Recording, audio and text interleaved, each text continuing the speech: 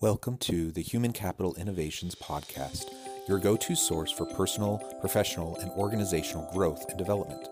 We hope you tune in often for all things people management, organizational development and change, organizational leadership, and social impact related. Maximize your personal and organizational potential with Human Capital Innovations Podcast.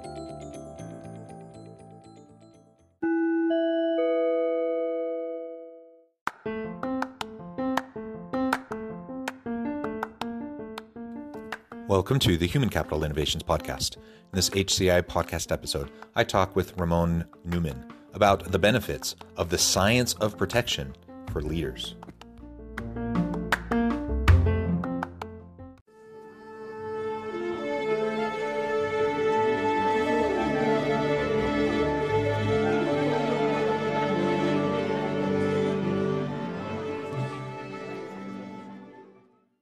Raamon Newman, welcome to the Human Capital Innovations Podcast. Thank you, John. Great to be here. Yeah, it is a pleasure to be with you. I'm super excited to have a nice dialogue today. We're going to be talking about your recent book where you talk about and unpack this idea of the science of protection. So you're going to explain that to me and my listeners and then share, what you see as the benefits of the science of protection for leaders as we lead ourselves, as we lead teams and organizations. As we get started, I wanted to share Raamon's bio with everybody. Raamon Newman is co-founder, CEO of New Mavericks, a global leadership development consultancy based in Los Angeles, California. Over the last 2 decades, he's worked with top CEOs and executives globally, helping them have a greater capacity to lead while protecting themselves, their team, and their achievement and progress from excessive stress, negativity, and incoherence. His passion is helping leaders have a protected advantage in any market. I really love that. Super important conversation for us to have today. Anything else you would like to share with listeners by way of your background before we launch on in? Basically, how this all came about. I wasn't expecting to be doing this type of work. Growing up in New Zealand, Auckland, New Zealand, I had a typical New Zealand upbringing, playing a lot of sport, especially rugby and cross country and track. And I ended up burning out as an athlete in my late teens, early 20s. And I was kind of confused about that because I was doing all the effort, putting in all the training, had an Olympic gold medal winning coach who said to me, if you keep doing what you're doing, there's no reason why you can't go to the Olympics if you stay healthy. And unfortunately, I didn't know how to stay healthy. I just knew how to kind of exert myself and realized this value of protection. Back then, didn't really know how it was going to play out in my life back then, but today, it's a very important topic for leaders, and it's really the primary duty of any leader is to be able to protect themselves and the progress of those that they're leading. Excellent framing, as we in background as we get into the conversation today. Maybe you can start by telling us about why you wrote the book and really the impetus for it and what you mean by this protection, the science of protection for leaders. Sure. So the book we started actually working on the book about 3 years ago, and we weren't really sure what we were going to write about. We just know that we'd had this experience, my business partner and I. We both came from a background of being competitive athletes, and then we became full-time meditating monks. So he was meditating full-time as a monk for 15 years. I did it for 10 years. And in that process of supporting that lifestyle, we actually decided that we wanted to be literally silent partners to business leaders. So we'd meditate 8 hours a day, 7 days a week. And then in our afternoons, we had free time. We'd get on the phone with business leaders and really help them debunk some of the stresses they were going through, give them more of that clarity and that awareness about the greater truth that really enables them to be triumphant. So we'd been doing this basically for the last 20 years. The last, let's say 13 years, we've been doing it more full time. When we left that monastic setting, I went to New York City and did an acting program for a couple of years to reintegrate with the world.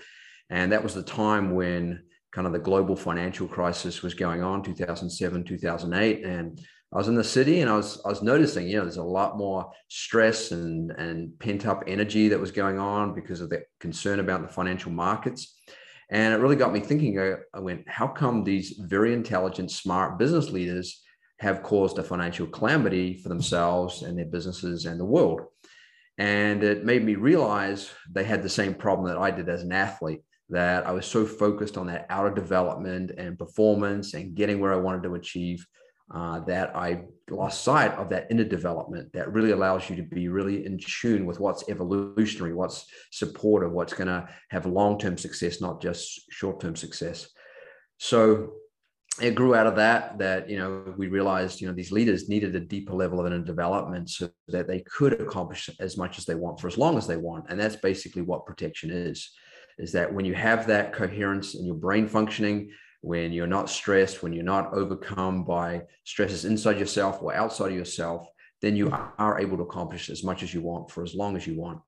So in terms of how the book came out, my business partner, he was on his exercise cycle at home, and he was listening to Tony Robbins talk about the science of achievement, and which is a really fantastic concept in terms of, having focus, massive action, and grace that support from your environment. And we thought, that's great. That's definitely how achievement unfolds in its simplest form. But we thought people are achieving, but then we're having these problems and these issues that can come up. The achievement, maybe for a moment, and then they're not achieving. And then there's more problems. And, I just heard yesterday coming back from San Francisco on the plane, I was reading something on LinkedIn. There's a young entrepreneur in New Zealand. He'd been very successful actually in his teenage years and into his 20s. And then he launched another project and it didn't do that great. It didn't really get the traction. And he got a lot of criticism from the media. And like he was just a, fly-by-nighter. And that affected him so much that he committed suicide. And that is not a great thing, obviously. So it made me realize, yeah, great. We want to accomplish and be fulfilled on an outer sense, but we also need to have that sense of fulfillment in an inner sense. And that we're not just achieving to cover up some lack that we feel inside of ourselves.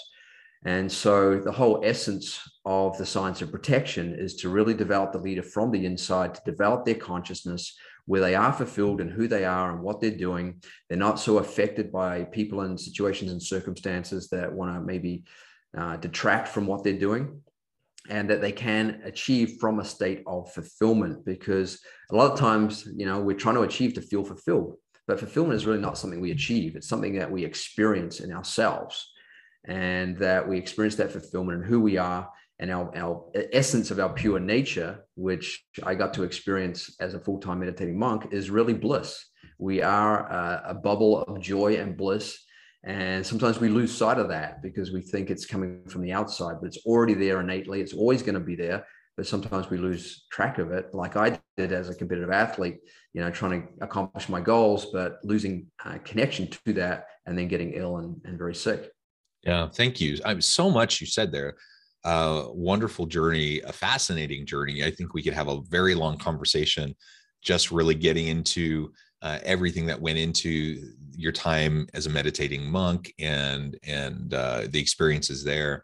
But I really like the lesson of really making sure that we are mindful, and whether you practice, meditation 8 hours a day, or you practice other mindfulness practices and just you're self-reflective and introspective, right? That is so vital in this hyper-competitive, super messy, just chaotic world that we're in. And if we're constantly trying to achieve, we may think we're trying to do it for ourselves, but often we're doing it for others. We're doing it to try to fulfill the expectations, that we feel that are imposed upon us by others or society as a whole. And so achievement in and of itself probably isn't going to be that sustainable kind of drive for us. So finding deeper meaning, deeper purpose, more fulfillment in the type of work that we do, in the interactions that we have, ultimately that's the sustainable golden nugget to help us to sustain our energy and our commitment and our motivation when things get really hard, because they will get really hard. That's just the world we live in and the life that we all live in, the human condition. Mm-hmm. Absolutely. Yeah. And that things getting hard is not to punish us, it's to teach us to grow and become more of who we are, and, really be able to protect that inner fulfillment as the basis for achievement to be a natural byproduct of that. And then through the achievement, we experience outer fulfillment. And so we want both. We want that 200% value of fulfillment. And I think when we're in that state, then things really flow. Naturally we attracted to the right things, and, things work out in a way that sometimes we can't even, think about or fathom. Yeah, absolutely. So as we talk about the protection piece, maybe, I referred to it a little bit in your introduction. You just referred to it a little bit a few minutes ago. But what are the explicit elements that give us that protection as we try to develop ourselves in our, prospects for our career and our long-term sustainable effort in the work that we do? Sure. So the essence of it is the development of your consciousness, of your awareness, because knowledge and truth is different in different states of consciousness. So as you're developing that consciousness value of yourself, and you start to see that, actually show it in brain science, that your brain actually changes its functioning. So what they've found is that world-class athletes, business leaders, and musicians, when they're performing at their best, they're making their best decisions, they have a unique style of brain functioning, and it's called global alpha coherence. And what that means in layman's terms is that the mind is very settled and relaxed. At the same time, it's very awake and alert. So there's a coexistence of the silence value of yourself and the dynamic value of yourself at the same time. Now, when the brain's functioning in this global alpha coherent state with a lot of orderliness across the brain, all hemispheres of the brain, you see those bigger pictures for yourself. You see the finer details on how to fulfill those bigger pictures. So you're just more in tune with that evolutionary flow of how things should unfold. Because when we think about it, nature's naturally evolving things. The sun comes up, the sun sets, the seasons come, the seasons go. Nature is extremely orderly. And it's our job to be in tune with that orderly intelligence that, allows the planets to go, around and not smash into each other. And so that's the level of development we want leaders to have. And that comes from experiencing that field of consciousness. That's not your conscious mind. It's not your subconscious mind, but it's consciousness itself. The analogy here is like, we look at an iceberg. 1/4 of that iceberg is above the ocean. And that's like the conscious mind. And then 3/4 of that iceberg is below the ocean to support that conscious reality of the iceberg above the ocean. And consciousness is the water that enables that iceberg to be formed in the first place. So that is a field of all possibilities. And when we're able to transcend that conscious mind, that subconscious mind, get down to that settled state of awareness, that pure state of awareness and consciousness, then we are more awake. We are more alert. We're more in tune with what's required and what is going on, and be able to move things forward in a very much more coherent and orderly way. Yeah, and the coherence that you've mentioned a couple times really, really is so important, because we get so fractured in our attention as we go throughout our day-to-day lives, and we have a lot of intention. I think most people, they wake up in the morning thinking, these are the things I want to accomplish. They have good motivation. They have, good desires to go in and be impactful and be effective as leaders or effective with their teams. But that intention isn't enough, because then you get into this hectic workplace where all of a sudden you're just putting out fires all the time, and you're just reactive to all these different external pressures constantly, and you're not able to coherently, interface with the world of work that you're involved in, which means ultimately you're not going to be super productive. You're going to be running around like a chicken with your head cut off, and ultimately your team will suffer, you'll suffer, the organization will suffer. So how do we get past that? This kind of constant reactive mode that so many of us find ourselves in as we go throughout our day-to-day work.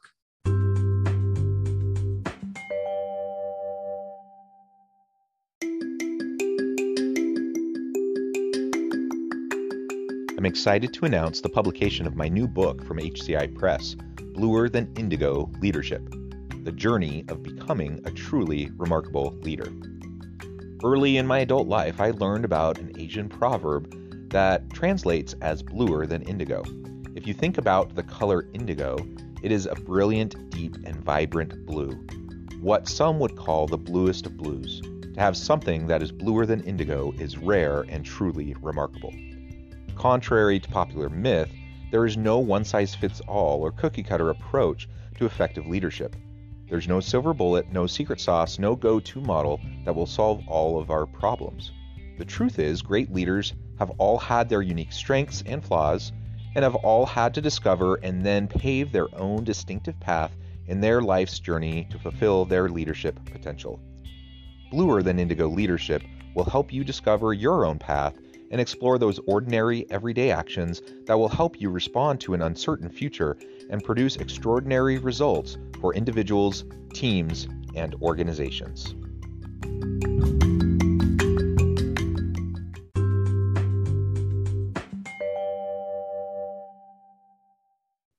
Yeah, absolutely. So this is what we call getting into that leadership state, right? And there's a kind of process where we go into this leadership state when we have this orderliness and coherence between our amygdala, which gives us all these impulses, of what's going on that may be threatening, or maybe it's a great opportunity. And then our ability to metabolize and interpret that impulse and plan and structure and execute it. So this is a process that happens between the amygdala and the prefrontal cortex, which is like the CEO of the brain. So this front part of the brain, this 30% front part of the brain, which is what makes us unique as humans, and gives us the ability to decide in an orderly way that's good for everybody ultimately. So if we're functioning too much from the amygdala, too much from those impulses that come to us, they come to us very quickly, and we don't have a well-developed prefrontal cortex because we're tired, we're stressed, we're fatigued, then we don't interpret those impulses correctly. And so a lot of people think, the amygdala is that fight, flight, freeze part of the brain. And that's true on one level, but it's actually the lowest functioning of the amygdala. The highest functioning of the amygdala is vigilance. And that vigilance gets activated with the amygdala when you have that orderliness with the prefrontal cortex. There's a coherence between the amygdala and the prefrontal cortex. And this is what, great leaders, when they're in those stressful situations, or in those situations where things are tight, or there's a great opportunity that they've got to make a move on, then if that happens successfully, it means there was a successful functioning between their impulses, between their prefrontal cortex, the CEO of themselves, and their ability to capitalize or neutralize that negativity. So, for example, one of our clients, he was in a situation where, he was growing his company, he'd grown it to $1 billion when we started working with him. And then he saw an opportunity to grow the company from, it grew to 3 billion to 3 billion to 6 billion through a reverse merger acquisition. And he knew he had to act on this quite quickly. Otherwise someone else would take this opportunity that he saw. And so he goes to his major shareholders and say, I'd like support to be able to make this reverse merger acquisition happen. So his better performing smaller company acquiring a bigger, less performing company. So his major shareholders go, no, we don't want to do this because it's going to ruin the culture. It's going to ruin the performance of the company. It's going to ruin the stock price. And he comes back to us and goes, guys, I know I have to do this, but I'm not getting support from my environment to do it. What do I do? And this is a common thing with leaders, is they have a vision for something, but somehow either their team or their marketplace doesn't get it. And it's something that they have to go deeply within on themselves. It's actually a sign is that you don't fully own it and you don't fully see it yet, even though you've got an inkling for it. So we said to him, look, you can either go and intellectually try and debate these major shareholders into seeing your way, or we can just work on you really owning this reality more fully, more clearly inside of yourself, and then going back to them. So he said, yeah, that makes sense. Let's work on me. So we did that for 3 or 4 weeks. We're helping him understand, why he wanted to do this, and really getting it like deeply embedded inside of him, that once you see this reality so clearly, then it's more easy to manifest it outside of yourself. So we did that 3 or 4 weeks and said, okay, Mark, we think you're ready. Go and ask them again. Go and talk to them again. So he did that. And every one of these major shareholders said, oh yeah, of course we should do this. It's great. And they're not really like understanding him more. They're really seeing that his energy was in that right place for them to support him. So that was the first obstacle to overcome. The second obstacle to overcome was, making the deal work. And that, if you ever involved in mergers, acquisitions, they're very complicated things usually. So long hours, tight timeframes, multiple no-go hurdles, many possibilities for stress. And he said, despite all that, he felt very calm, very relaxed, and the deal fell into place. And this is what, we should be experiencing when we know things are going to work out, is that we have that sense of settledness and calm. We just know, we just have that belief. And belief really comes from being. So the more you're able to be in that settled, coherent, global alpha state, as I described earlier, then you naturally believe, right? You believe in yourself, you believe in your abilities, you believe in your team to make it happen. And then out of that believing comes the becoming, the reality that you want to experience. Yeah, well said. Very beautiful. And as we think about these various components to the science of protection, I can't help but think about, both the benefits to individuals like me who may lead a team, and how I go about, being more effective, making steady progress, amidst the stress and the negativity and the potential incoherence for me as an individual, but also the importance for me to model that, I think, for my team. So if I want to achieve my potential, I need to help my team fulfill their potential, and they're not going to be able to fulfill their potential unless they can tap into these same types of notions. Can you talk a little bit more about how I might be able to get my team on board with this idea of the science of protection? Yeah, for sure. So it's kind of interesting that, leadership development has been around 30, 40, 50 years. And there've been some studies, on it. And I think there's, I've seen a lot of different numbers thrown around, but just to go with a conservative number, about $46 billion is spent a year on developing leaders. And one analyst at Harvard, she's a lecturer there, she said that based on the research, it hasn't really improved the human condition and the way leaders are functioning. And I was going, okay, well, what are they doing? What are they missing in this equation of developing leaders? And I realized that a lot of leadership development is focused on the process. Let's improve the process. And by improving the process, we'll improve the objectives that we have.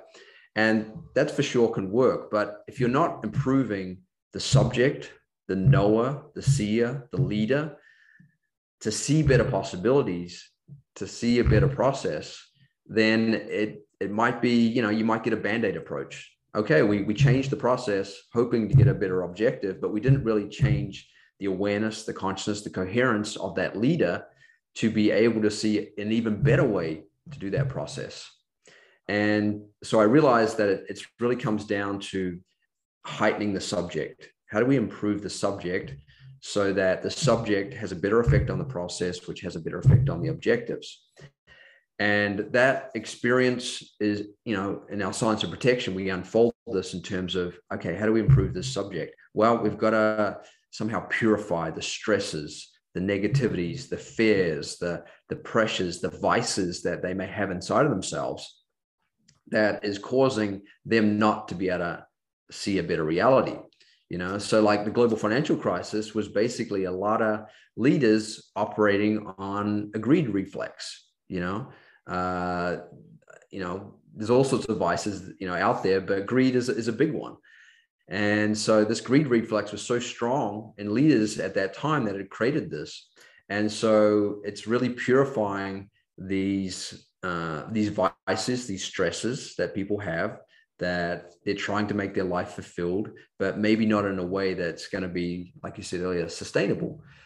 And so purification is very important. So it's being able to allow your people to work on themselves, giving them half an hour a day or something like that, where they just get to, like you say, reflect and go deeper and purify some things and get to a deeper level of truth, that allows them to be more connected to themselves, right? Their pure intelligence, because ultimately we're all having the right thought at the right time. But are we settled enough to pick up on that? And so if we allow a bit of time, a little bit of more quiet time to meditate, reflect, and just get into that being state that in neuroscience, they call it this global alpha coherence, then what you'll find is that a lot of these stresses just naturally fall away, because coherence in the brain is far more powerful than incoherence. Incoherence and negativity and fear is inherently weak. And so as we strengthen ourselves and becoming more coherent, then naturally we keep this negativity at bay, because this negativity is always going to be there. It's a part of life. But if we're coherent, then that negativity can't get to us because it's incoherent, and incoherence can't get into a field of coherence. They've even shown this in physics, the Meissner effect. A coherent magnet, a superconductor, will not allow negative incoherence forces to penetrate it. So that's the first step, is that purification, so you can be in that coherent state, so you can be in a leadership state where you're able to neutralize and avert problems and dangers and threats before they arise, and you're able to see the possibilities as they arise. And in that leadership state, you have more capacity. You have more capacity to handle the opportunities, to handle the problems that you're facing, and then be able to take more of what we call spontaneous right action. You just know, okay, we've got to do this to neutralize this problem. We've got to do this to take advantage of this opportunity. And then the more spontaneous right action that we build up, then the more we have what we call this power of deserving. You know, we talk about teams or people winning great things, and at the end of the day, everyone just says they deserved it, right? Why did they deserve it? Because they took the, more spontaneous right actions than maybe others did. And so therefore they have this positive energy that naturally allows the environment to support them in fulfilling whatever they want to fulfill. Because ultimately we don't always get what we want, but we definitely get what we deserve. Yeah. Well said, Raamon. It has been a pleasure. We could go on and on and on, but I note the time. I need to let you go here in a minute. Before we close, I wanted to give you a chance to share with listeners how they can get connected with you, find out more about your work, your team, and then give us a final word on the topic for today. Sure. So you can find us at newmavericks.com. I'm also on LinkedIn under Raamon Newman. That's Raamon with two A's, Raamon, Newman, Newman. And we also have a book called The Science of Protection. You can find that on Amazon. And those are the main ways. We have another website called thescienceofprotection.org. There you can get a leadership protection toolkit, and that can really support you in having that value of protection to yourself and your leadership and your team. And in terms of the final word, I'm going to put that back on, what you're doing in terms of human capital innovation. And I believe that this is the most powerful asset, that we have and we will always have, is our human capital. And the ability to really invest in human capital is a return on investment that will always be there. We can invest in things outside of ourselves and it may or may not work out. But if you're taking time to invest in your human capital and that of your team, then naturally there's going to be an ROI, because it's the people that create better processes and better outcomes. Yeah, well said, Raamon. It's been a pleasure talking with you. I encourage listeners to reach out, to get connected, find out more about what you can do for them. And as always, I hope everyone can stay healthy and safe, that you can find meaning and purpose at work each and every day. And I hope you all have a great week.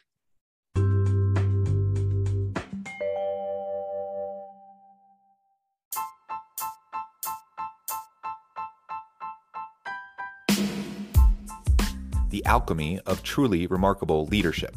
Ordinary, everyday actions that produce extraordinary results.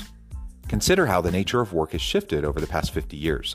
With increased globalization, rapid technological advancement, and the shift in economic composition, the average job of today looks very different than the average job of 50 years ago. What will the jobs and organizations of tomorrow look like?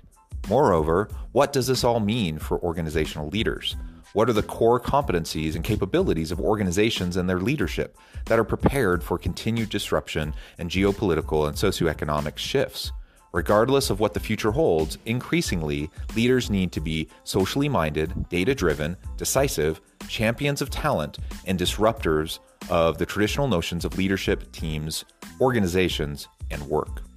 The alchemy of truly remarkable leadership will help you to explore your own leadership competencies and capabilities and consider ways to apply and implement them into your workplace and personal life.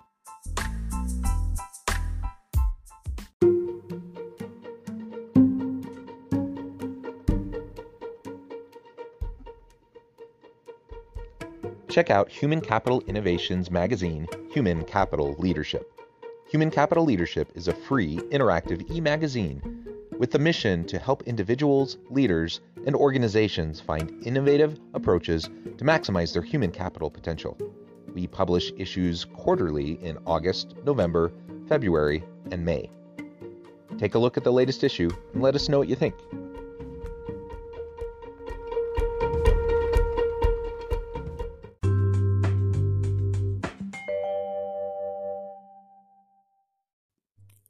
Thanks again for joining us for this episode of the Human Capital Innovations Podcast. I hope you stay healthy and safe and that you have a great week.